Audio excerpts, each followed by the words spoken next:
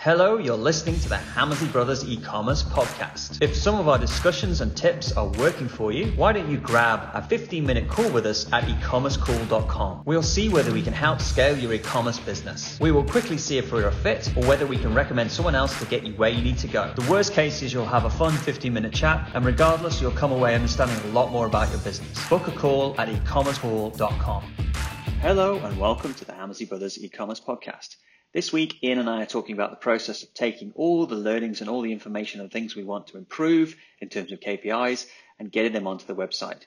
The process we use is a design workshop, and we take you through the steps so you can do this yourself. So let's get started.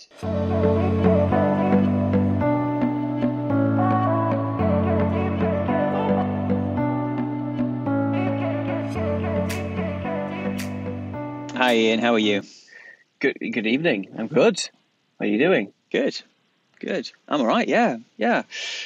So today we wanted to talk about something we do called a design workshop. But I wanted to kind of talk about, because that's the thing, that nobody wants a design workshop. They want the results from the design workshop. So wanted to talk about what that was, because I know you run them in the UK and I have never been to one. So I wanted to kind of break it down to give people a kind of idea about what they would do when they wanted to bring everything together and actually implement it on the site. So I was just talking before we started, like, what was the trigger? What's a trigger for a design workshop? What would be the reason why? Yeah, so the design workshop. I mean, it's something that we've done them for years and years, and I do them quite regularly. And I think it's when you're working on an e-commerce business, and you've got a long list of things to do, and you've agreed the things you want to do, and you need to sort of take a step back and look at the whole picture, the whole site. And typically, I think what happens is there's two main times that we tend to do them, where we go, look, we're going to have to do a design workshop now, because what we've got to do needs to all work. And it's when I think you do the anxiety work, and you look at the whole anxiety piece. You're realizing, what are the friction points that would stop somebody buying? So if it's the returns policy or the warranty or the promise, or there's no trust, there's no credibility, you do all that exercise, and you also look at the whole the job to be done, and you look at the whole navigational flow, and you're looking, the bounce rate on the homepage is higher than 25%, and the categories are bouncing at 65%, and the products are bouncing at 85%. So you've got a metric problem, and you've got an anxiety problem, you've got a navigational problem. The user journey isn't correct, and you're not hitting the whole anxiety. So these are the typical things that come out, when we're working with an e-commerce business. So you've got this. You're going through the whole program. The 5 salespeople of e-commerce: the greeter, the add to basket, the basket to order, the average order value, and the lifetime customer value one. And you're just going like this. We need to work on each one of them. And there's lots of things that you've got to do, and I think it sometimes happens. Mainly, it's a navigational one, like the user flow is completely wrong, or it's when you've figured out the anxieties, the big friction points that would stop somebody buying, and then you look at the e-commerce site and you go, "Are we addressing that?" Like, we're not talking about that on the basket, we're not talking about it on the product page. The home page is not doing the job to be done at all. So you realize there's like loads of stuff to do, and the only way really you can get your head around it is to go and do a design workshop. And the design workshop is where you pull all these things, this big long list of stuff, and you pull it all out and you actually put it on paper, and it starts to become alive. And otherwise, if you don't do that, it becomes it's really difficult to see, well, where's it going to go? Well, where should we be pushing that anxiety squasher? And where should we put in the related categories? And how can we not make the product page a dead end page? And you start to see it and come alive. And I find it really good. Yeah, I guess because you've got a lot of conflicting things, I guess, because, if you do anxiety analysis, you've got these anxieties, and then you've got the job to be done, the kind of power ups, which we talk about. And then, what do you, because you've only got a limited amount of space and you can only shout about one thing at one time. I think it comes down to understanding what you're going to do where and why, and putting it all together. Because we've got nanoseconds of time, haven't we? Always say that you've got maybe less than 3 seconds before people just literally, or is it 0.3 seconds where they look at something, there's a quick glance on the product page, and it's like, unless they get, and it's so you've quick. Really got to understand the main things that matter. And I think when we do conversion optimization work, and sometimes the design workshop can be primarily around increasing the conversion rate.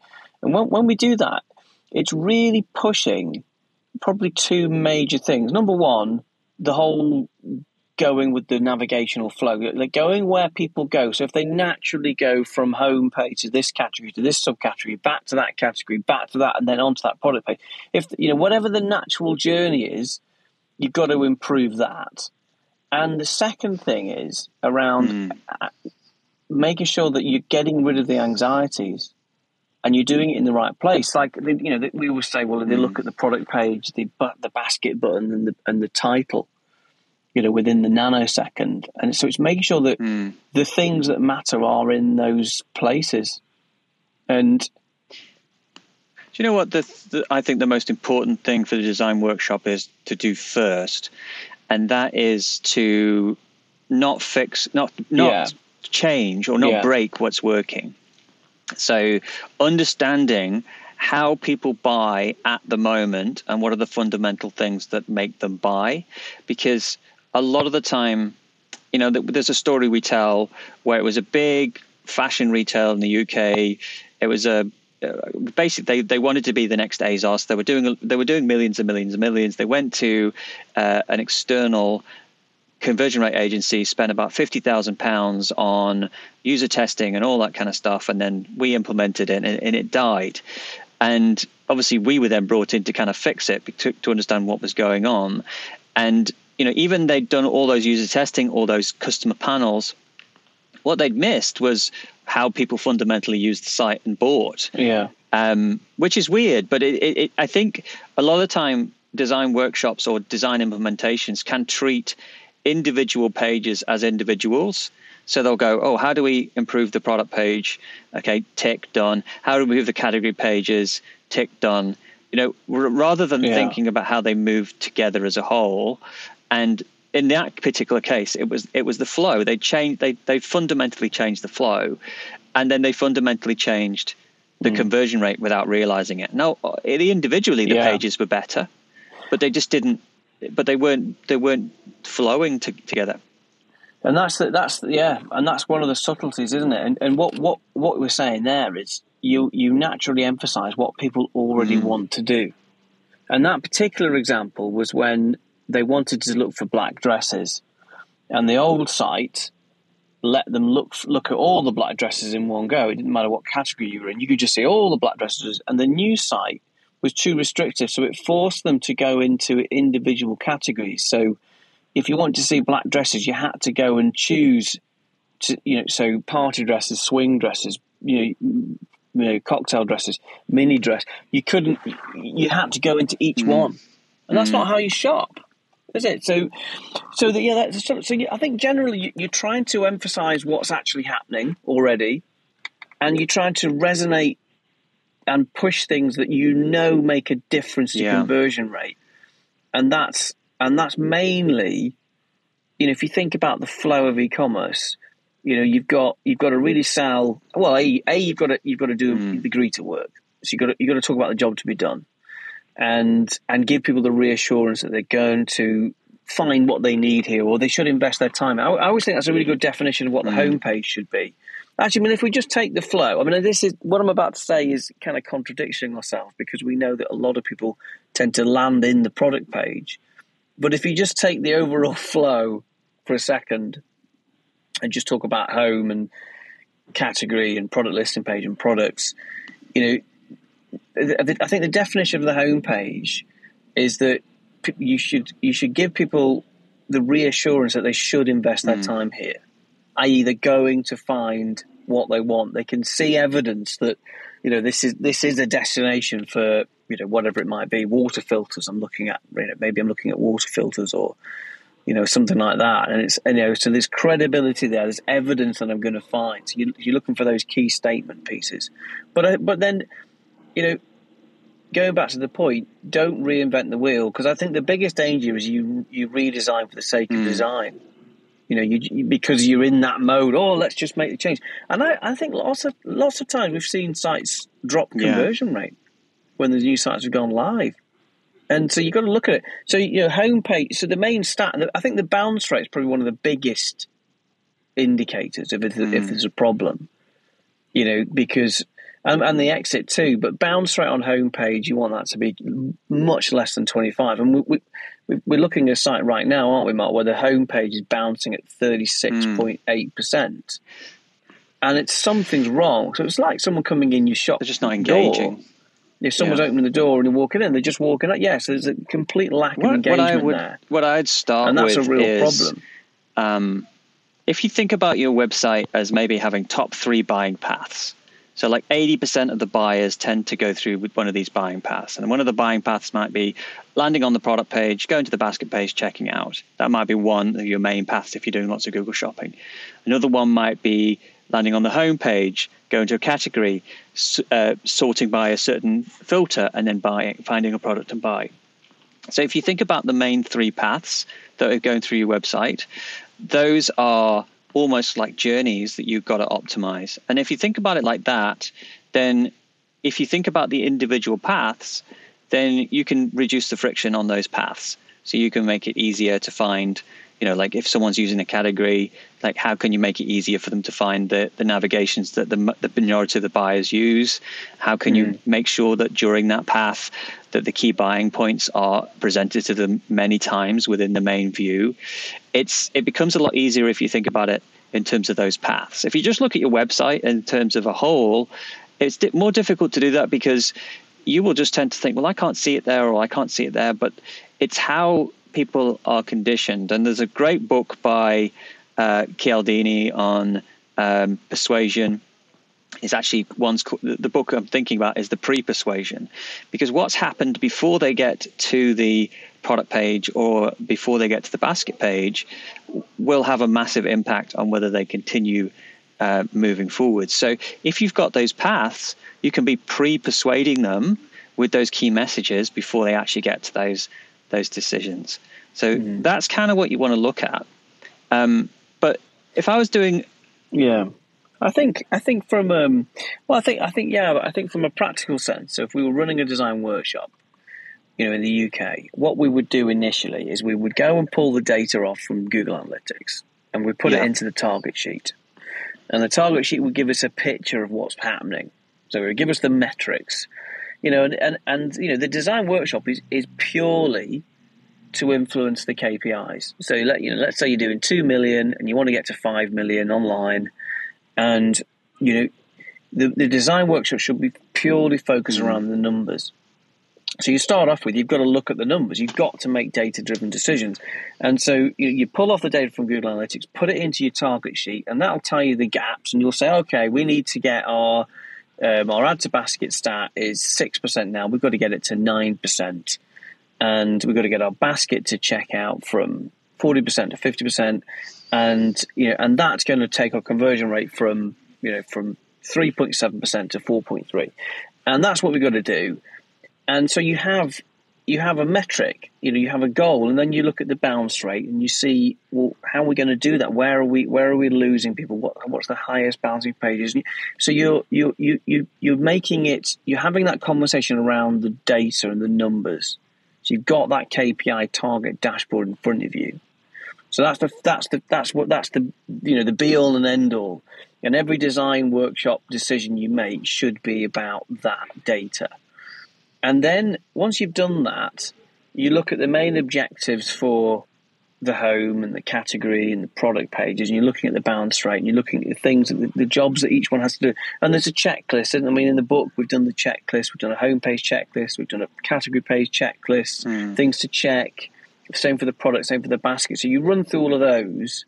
I mean, they're things. I mean, actually, I was just on a slight tangent. Sorry, but I was looking at the reason, because we've got a bounce. We've got a category. An e-commerce site that's got a high bounce rate on the category, and I was just detailing all the things that we've seen have been potential problems, why we've had a high bounce rate on the category. And it was things like the categories are too broad, the categories are too narrow, the order of the sorting is wrong, or and the first 2 rows of products is wrong, or the images are wrong, or the filters are in the wrong order. So there's loads of things like that you can go through. So you kind of you've got to go through the checklist and go, check this, check that. And I think just by going through the checklist and saying, have we addressed this? Like on the product page, we say you've got to make sure that your in stock's there, your delivery is clear, your main anxiety is nailed, the returns policy is there, it's not hidden within the terms. There's loads of basics. So you go through the checklist, and this is before you've even done any design. Then you go and you look at the sites that you want to emulate. So you look at the businesses that have gone, from maybe 0 to 15 million in a year. Who are the businesses that have really grown? Have a look at those, because the problem is that you find is you often look at the massive companies, the massive brands who are doing, 150, 300 million a year, and they've already got huge credibility, huge brand. A lot of people may well be in a position maybe that they're doing, 0 to 10 million. So when a new customer lands or a new visitor lands, they might have never heard of the brand. So you're going to have to work a lot harder. It would be a bit like, a fashion brand that's doing, 2 million, and you're looking at Ralph Lauren and you go, well, if Ralph Lauren's website does this, it's going to work for me. So you've got to be really careful about who you take influence from. But you should definitely go and look at how these businesses are operating and what their job to be done is, and what their homepage is like, and what their navigational flow is like. It is interesting, because I was looking at it was a company called Need Essentials, which sell wetsuits, and they started off very small, very much kind of like no logo based, and we say, well, we give you the top quality wetsuits, but for a third of the price, because we don't pay any athletes, we don't do any sponsorship, we don't do any advertising. It's that kind of messaging. And they came from pretty much nowhere, and they were a bit of a phenomenon in the water sports industry. A lot of people kind of emulating them and looking at what they were doing. And what they did is they said, basically, you've got a steamer wetsuit. It's the steamer wetsuits. There's 3 qualities of steamer wetsuit. There's A, B, and C. A, you'd only get this, this, and this, and then they say C, you're going to get, this is what the quality of the material is, this is what the stitching is, and this is what it is. And then you say all our wetsuits are C, like all this quality, blah blah blah blah, and that's kind of how they sold it.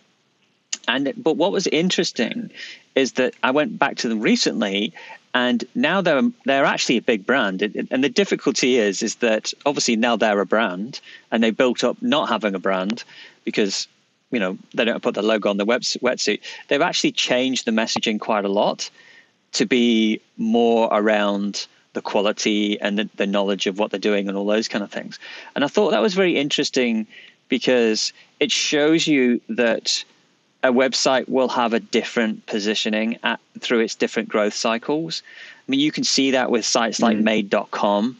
When Made.com came out, you go and look at Wayback Machine, very different positioning to the positioning that it is now. And it's kind of, like what you say, if you would go and do a perfume, you wouldn't go and look at a Dior ad and go, well, that's how I need to advertise my perfume. What gets you started doesn't get you growth, is what I'm trying to say. And I totally agree. And I think lots of e-commerce businesses, when they're small, lose themselves in thinking that they've got a brand. And the only time you have a brand is when you've got masses of customers. That's what a brand is. So you've got to be really careful about falling into that trap. Well, if we put this big hook on the homepage, or if we do a deal, we do a welcome offer or a discount or a deal, everybody's going to think we're a discounter, and that that's going to reduce our brand value. And yes, of course, if you're selling a desirable product, then of course it's all about desirability, and you obviously want the lifestyle element to be strong, but you don't worry, don't be too precious about thinking, because like you say, you can change the flow, and all you want to do now is recruit customers, because if you don't recruit customers, you haven't got and any, I think the mistake people make at the beginning is they think about this brand somewhere out there in the ether that they're creating, but the brand is actually created most strongly when someone buys your products and consumes it. That is when a brand is built. And a lot of these huge customers, they've got a brand because a lot of people have bought their products and consumed it and had a good experience. And that's where the marketing is strongest. And so we've actually built quite a few companies with that kind of 50% off offer. They've got to a certain stage and then they've changed their positioning. And it's thing, but they couldn't have started out without that strong offer at the beginning, because they had to build a brand of people, of Housefile, who loved them, who then took them to the next stage. Yeah, that, I think what you've just said there is absolutely right, and it's worth just saying again, is that the brand is created when you have a customer that's bought something. So you've got to get your customers to buy, and they'll go back to that conversation about Made.com. When we looked at, we did this we were working with a lighting company, and we were looking at Made.com, and they were saying, oh well, Made.com doesn't have the USP, about price match promise on the homepage. And so, that's because they're advertising on London Underground. They're doing 100 million, and they're huge. And let's go back and have a look at them 10 years ago when they first launched. And you look at the homepage, and it's all about the, direct from factory to consumer. So we're cutting out the middleman, we're saving you money. It was all about how much money they were saving. And the message has changed now. So I think to look at the businesses that you want to emulate, but also, if you can, go back to the Wayback Machine, which is essentially takes a snapshot of the site, changed. However many years ago, and see what their positioning is, what their call to actions were on their homepage. And what their USP bar was saying. But what I wanted to bring back to to a design workshop, if someone's going to run one, like practically in terms of time, how long does it take? How long should you spend on each area? So just to go back, because I was just talking about the flow and I stopped. But so at this point, you've looked at the data, you've got your KPI sheet, your target sheet in front of you, you've got your roadmap there. And you're going through each page, you're looking at your balance rate, and you're just comparing yourself, where you're strong, where you need to be. You're looking at the other businesses that you want to emulate, and you've got everybody around the room, and you should have everybody in the room that you think wants to be giving an opinion. And the reason why you do that is because if you go, I don't know how big, let's say you're an e-commerce department and you've got, I don't know, however many people in your business, or you're on your own, or you've got a team. But you want everybody who has sign-off to be involved in that room. And the reason why we do this is so if we're doing a design workshop, and we want as many people as we can in the room, because what happens is if you just go away and do a load of design work, and then you present it back to the company or the e-commerce team without them having their input, they go, oh, can you change this, can you do this, can you try that? You don't get sign off. And when you get these people that have to sign things off in the room to give their opinion, two things happen. Number one, they feel like they've had the opportunity to put their ideas down on the table, and number two, they realize how bloody hard it is. And they realise that it's really skilled, and they hear the voices from everybody else and what they want, because they'll be thinking, I need to tell them this information. And you'll see that a lot of the time with the bit ones, and suddenly you'll get these sites with these warning messages popping up, and they'd be like, it's because the accounts department has had one order that someone's complained about something, and then you've got this warning thing, and you think, if they're not sitting in the room with everybody else, and they go, well, that's going to massively reduce the add to basket rate. So do we want to do that? And there's not a better place to put it. But also, the other thing I would say is be very careful who you ask for an opinion of, because they will give one. If you ask anybody in the company, could you give us an opinion on this design? because they're being paid, they'll want to be useful, and they won't want to say, oh no, it's fine. Because I feel like, well, I'm not doing anything. My job's not doing anything. So therefore, they'll feel obligated to tell you something.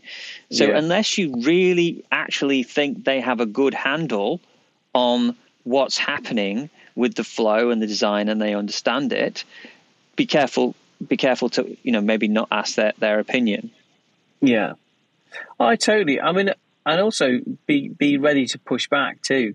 When I've been in design workshops, I mean, I've been in design workshops with companies that were doing multi millions, and there's somebody been in the design workshop from their company, and sometimes they said some really crazy stuff, like they wanted the add to basket button to be, this isn't exactly true, but they want the add to basket button to be in the bottom left of the page, or they want the mini basket, in the header to be on on the left hand side of the page rather than the right, or they wanted the search bar to be not in the header, they wanted it to be halfway down the page. Like just some stupid things that you're like, hang on a minute, there are certain rules that we follow, and if we don't follow the rules, this is where people go, the usability of this site's really hard, I just can't figure myself around. So you've got to, if you're going to change something, you've got to be damn sure that you're going to have a massive gain from your change. I mean, this isn't me that said this, because I heard it the other day, but I can't remember who told me this. But they were saying that you shouldn't change anything unless you're going to get a real good uplift. Like, it's so obvious that this is going to be a good uplift. Otherwise, you should keep it as it is.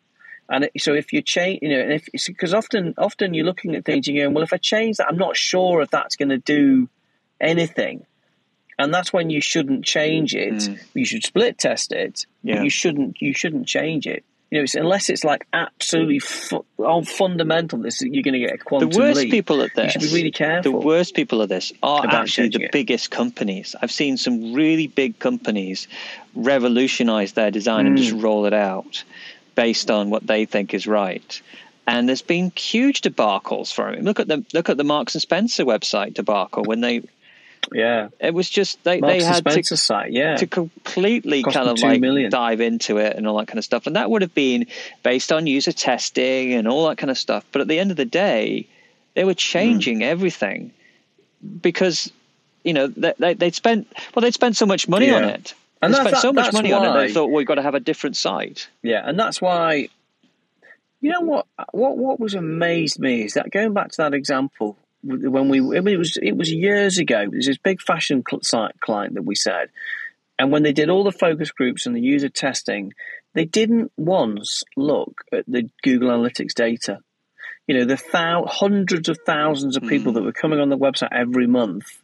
They didn't look at that. They just looked at the focus groups. And where one of people, they put people into with the secret glass where it's one-way mirror, and they looked at people and they interviewed them, and they based it on that. They went and designed the site. And I'm not saying that's wrong, because I think you can get some amazing things around the job to be done and the anxieties. But you've also got to look at the data. It's very difficult when you sit someone down and you say, act natural. I mean, it's just impossible to do. It's like you bringing someone in from the street and saying, oh, you're thinking about buying a dress. And it's like, well, I wasn't thinking about buying a dress, but okay, I'll have a look for one. But until they actually, and I do this a lot with our sites, until I actually suddenly have a need for that product and I suddenly try and shop on it, then everything becomes so much clearer because I'm like, oh, I actually need to buy it. Yeah. And I know, but so what we're saying is, you've got to listen and look at real people. And so one of the little nuggets that we bring to the design workshop is we analyze the reviews, and we analyze the negative reviews and the positive reviews. Because if you analyze the negative reviews, you're bringing out what people are what they moan about is what they're anxious about. So all the friction points. And how cool is this, right? This is amazing. You can look at your competitors' reviews. So you can go and look in their Trustpilot or FIFO or wherever they are. You can go and look at what people love about your competitors and what they hate about them. And it's all there. And it's like, why are you not looking at this? So you do that. You look at your own negative reviews and your competitors' negative reviews and general industry negative reviews, and then you put them into different buckets, and you then realise what people are, because what they moan about is what they're anxious about. It's kind of like the reviews come out and they go, "Oh, I knew it wouldn't bloody fit my existing laptop, or I knew it wouldn't arrive on time. I took a day off work, or I knew it wouldn't be the right colour, or I knew it would be a pain to return it, and so you get all this information about why people don't buy, and it's the almost buyers that you focus on, and this is the main thing I think comes out of the design workshop, is that you focus on the almost buyers, and this is like the lowest hanging fruit. It's always the easiest segment to go after, is the people that did everything on your e-commerce site that the buyers did, except buy, in terms of they came to the website 5 times, they went through they spent 8 minutes, they clicked on 15 different pages, they added to basket, they did everything except buy. And it's those guys that you want to focus on, and that's when you really push that reason to buy, giving them the trust and the credibility, and then giving them the reason to act now. And it's real common sense, really. I think the other thing with the design workshop is we say, well, imagine if you're sort of physical shop, what do we want the experience to be? Okay. And it becomes really obvious. We've got everybody in the meeting that could say, so all the sayers, all the kind of like stakeholders is probably a better word, in one meeting room. How long would it take? Yeah. No, normally it's a good half day. So, you've set the scene, you've pulled the data out, you've given the justifications of exactly what the metrics need to hit. This is how we're going to get to 5 million. In order to get this traffic, we're going to have to increase our conversion rate, which means increasing the add to basket. And you sat there and you give everybody a piece of paper and a pack of paper and a pencil, and you set the timer.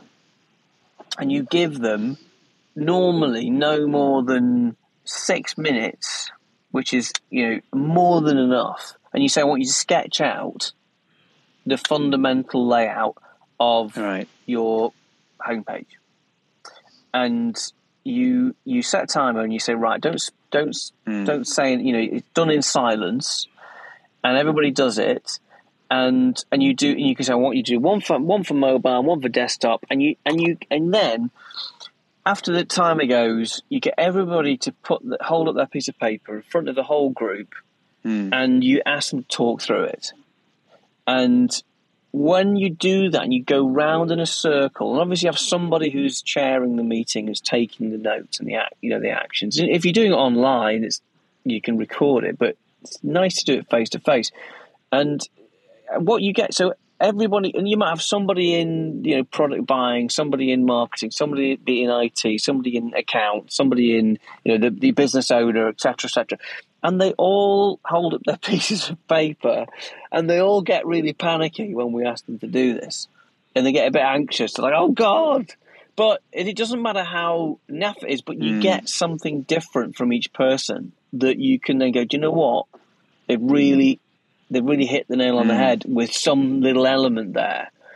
And it forces them to get out of their heads what they know. Because I always say, go into the meetings, say, well, the customer, you will know your products and your customers much better than we will. We know the e-commerce practice, and we know, the metrics, and we know exactly what levers to pull in certain scenarios, but you know your products and your customers better. So that the emotion, the reason people buy from you, the reason they come back, what they say about you, and they bring that to the table. And but you basically hold it up, and you do the same thing for all the page. You do it for the category, the product, the basket, and we kind of tend to leave the checkout, because in most e-commerce businesses, it's fit, and we leave the checkout for 2 reasons. Number one, it can be a real pain to change. And number two, the gains aren't often in the checkout, because the checkout to order stats are often really high. and it doesn't really change unless there's a payment problem or the delivery problem. They don't take a certain payment like that, but you don't really get big gains in the checkout. So you do that. So then obviously you can work through pages. things in the design workshop, And discuss them. So what would you have by the end of the design workshop? Is it more like a design brief you'd come away with? Yeah. So the design workshop, then at the end of it, your objective is you collate all of everybody's sketchings. So you keep them. You tell everybody to put your initials on the bottom corner, and you collect them all up. And then obviously everybody goes, and you're left with a big stack of paper. And then you sit down, you go through them. So basically, and then you each time you're going to get them sketching, because you're kind of presenting what they need, what they've got already, what they need, what their fundamental things are. And then you're getting them to sketch the basket page, for example, and then adding the elements in. And then you're leading them a little bit with saying, well, this is what a good one looks like. Yeah. And it seems because they got sometimes look at you and go, well, why are you asking us to sketch this? And it's like, well, because there'll be some nugget in your brain that we want to pull out. We also want them to really think about the process. You also get sign off a lot quicker. Because they realise how hard it is. Because they're like, oh God, actually, it's really when they actually force them to put pen to paper. It's definitely a skill. So you do that. So once they've gone, you've got this big sheet, big lit bunch of paper, and you're going through them, and you're going, do you know what? They've nailed this bit here, and you sketch again. So you do another one for the home. You collate them all, and obviously from your best practice, you know really what the fundamental bits are. If someone's missed something, you go, look. Everybody's missed it. You don't just blindly follow what everybody did. You use your common sense, and you apply your best practice, and it's, what the fundamental jobs of each page has to be. So you've got to make sure you're following the checklist, and then you obviously start building the wireframes. And typically you do that in some sort of prototyping tool. I mean, we used to do it, back in the day in Photoshop. Now we use something like Figma. Which is a kind of an online prototyping tool, which allows you to present it. You can actually almost do a walkthrough. And that actually looks like the design, doesn't it? It's not just wires, frames. It's actually the design.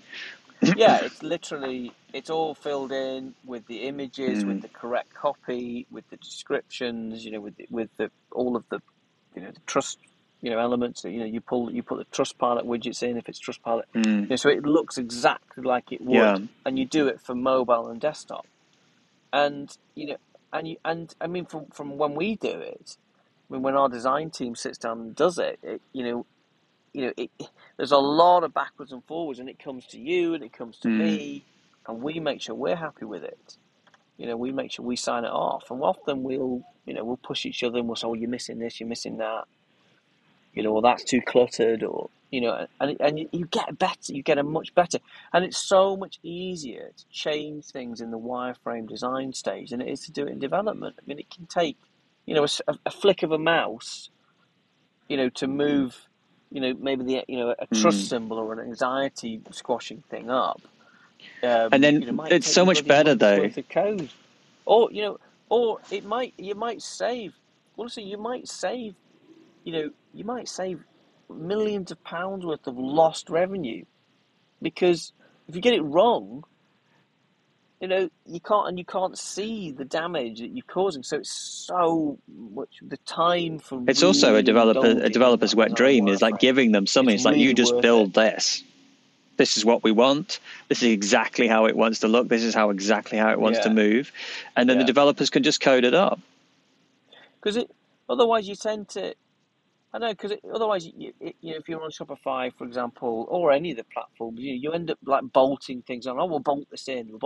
Or the descriptions look naff, or it starts to look messy, and you've got to take that step back. And so at this stage, then, you've got the wireframe designs, and you're happy with them. You've really gone through them, and I mean typically. we would have an internal discussion and a dialogue. I mean, but we've also been involved where you've then showed it to, user testing, user groups, and you've done that focus group, and we've done things like that before. But invariably, we have a pretty good idea of what we want, and we look at the data, from a big perspective. We would rather look at the million people, who are actually real customers than the 5 people in a focus group. But my question is, I know that when you present the design to people, it's important to do it in a certain way. Do you find, because if you just kind of send it off randomly to share to those stakeholders, or do you get them together to present it so that everything comes out at the same time, or what's the best way to do? Yeah. Well, yeah. I mean, the way you present it's quite important, and typically, ideally, you would get everybody around the table again, and you would go back through the KPIs, the maths of the business. We're doing 2 million. We need to get to 5 million right now. We know we've got to treble the traffic, and in order to treble the traffic, we're going to have to increase our conversion rate. So our ROAS, goes up, which means we can pull the traffic lever harder. We need to increase the average order value from £60 to £85. Like, you're telling them exactly why we're doing it, and you're really pulling it back down to that data and the maths of the business. What does a £5 million version of our business look like? So, and then you're presenting it, and then it's very logical, because you're explaining why these things are, why we've designed it like this. And you're backing it all up, and it's all rational, common sense. And then I think and I mean, what happens typically then is people. Sometimes you get things like, "Oh, I don't like that image," and you're like, "Well, don't worry about that image. You could change the image. It's the overall layout and the fundamental flow that's important." Or I don't like that banner. So you have to sort of park that, because we then have something called a content gap workshop. So once you've got the wireframe signed off, then you've got to go, okay, well, where's all this stuff going to come from? Because you might say, oh, that we need to pull so much more credibility around the story at the bottom of the product page, because it's just it's just lacking. We really got to pull that story out and pull the brand personality. And you see, you're then left with a load of content. So you've got to go through and you've got to do a content gap workshop, and you literally go top to bottom on every page that you've done the wireframe for, and you go, where's that content going to come from? And is it? Do we need to get copywriting done? Do we need to go and brief the photographer? Is that static on that page, or is that across all the product pages, or is that unique to certain products? Like, where's it? Is it dynamic? Is it fixed? Is it automated? And so you go literally top to bottom, and you're putting circles all over it. You're annotating it, and you're then working out what content we need. And then that goes and briefs your team, your copywriting team, your photographer. So real kind of like digesting the tasks, isn't it? And understanding what to do and why. Still from the fundamentals. Yeah. And so, I mean, the reason I wanted to do this podcast is because I wanted people to be able to do their own design workshops and think of the flow and how they were doing it and move through. And I know you're very busy now, and you're doing a lot of design workshops at the moment. But if people did want to reach out to you and do a design workshop in the UK, do you have any space at the moment to do anything like that, or should we try and recommend some other people? Okay. Well, it's my favourite thing to do. I love them, and I would rather do design workshops than do anything else. So send them over. But I mean, obviously, I think we'd be really happy to do it, but we'd also be happy to look at other people's wireframes too. If people wanted to just sense check it, and we often say that to people that we're working with. Just hang on. When I was in a meeting last week with a big company, and they were transitioning from a custom platform to a Magento 2. It was a massive, massive business. And I'm like, hang on, wait, before you do any coding or you roll anything out, let's have a look at the wireframes. Because now's the time to change, if we're going to change, now's the time to do it, because it's much quicker to do it now that the developers are under the hood. And as soon as it goes live and you ask them to change something, it's going to be, oh, no, we have to wait for this sprint and that sprint and do release. So it's really key. It's really important to just question, because you want to sign the designers off. If you've got a new site being built, you want to sign the design off. Quick, get it done. It's like, no, just hang on.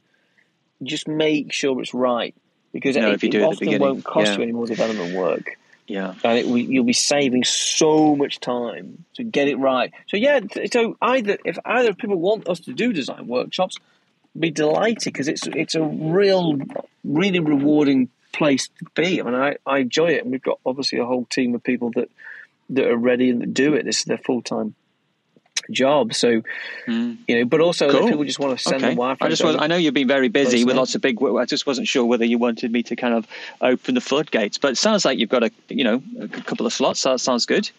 If people wanted to have a go, but hopefully people can use the process to do it themselves as well. I mean, that's it. Yeah, exactly. We always want to try and let people do it themselves, or if they can't be bothered, or they're unsure, let us do it. Yeah, it's just sometimes it is one of those things that it's quite nice to be led around, because it's you don't do it that often. You don't, and therefore, coming to someone who does it all the time means that, and especially as they've seen all the mistakes that's been made over the years, they've kind of gone, well, you only did that because this is what happened when they did this, and this is what happened when they did this, and all those kind of things. And it's almost kind of like helping people avoid the things not to do, just as much as it is to do the things that are going to help. Yeah. It's a real dangerous time.